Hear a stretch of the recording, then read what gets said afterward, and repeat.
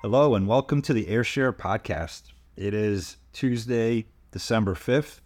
You've got Boris and Jeff here, the two co-founders of Ayrshare, and we're going to run through all the great new stuff that the team built over the past month.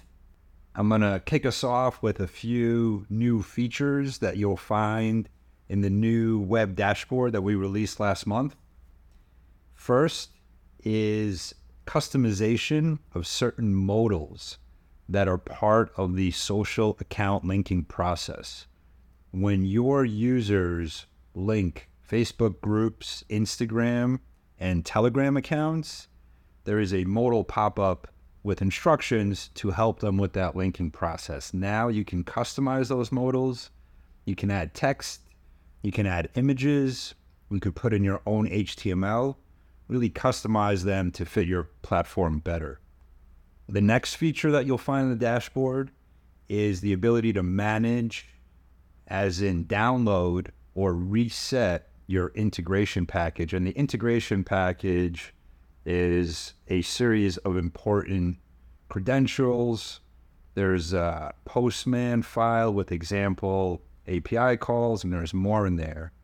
You get it when you sign up for the Ayrshare Business or Enterprise plan, and now you can download it or reset it whenever you need to. The final feature that I'll mention is Ayrshare offers staging servers, and many of our clients do use them. Now you can create a staging server yourself. If you have the Max Pack, you go right to the user profiles page, click on settings, and you can create a staging server at any time. All right, I'm going to hand it over to Jeff now to run through a bunch more updates from last month.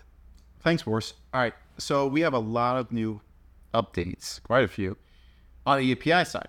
All right, start with the big one. So really excited about it is the Facebook stories.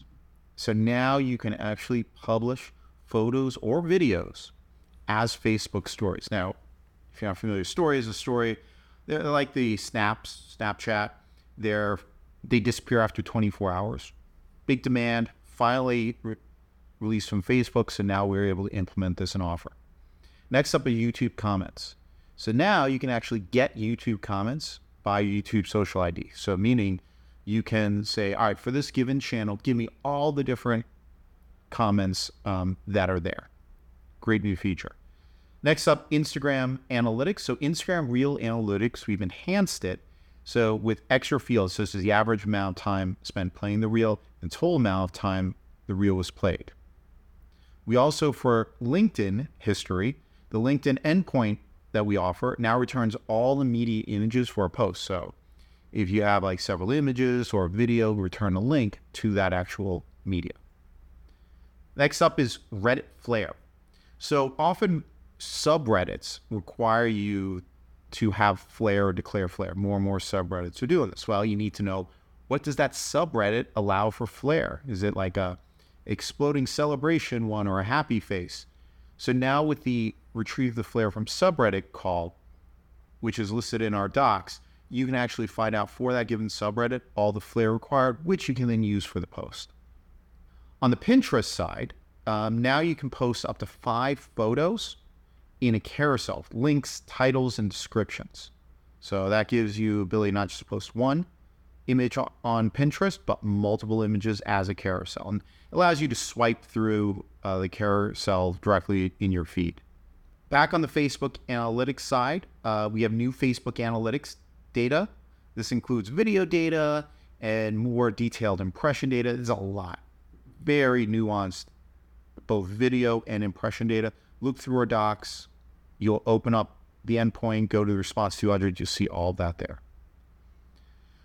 Back on the comments side, we now have the ability to delete Instagram and YouTube comments. Previously, it was only Facebook, LinkedIn, Reddit, and X or Twitter. But now also we've included for deleting comments, Instagram and YouTube. On the YouTube side, we have the ability now to look up and assign a video category for any YouTube video that you post.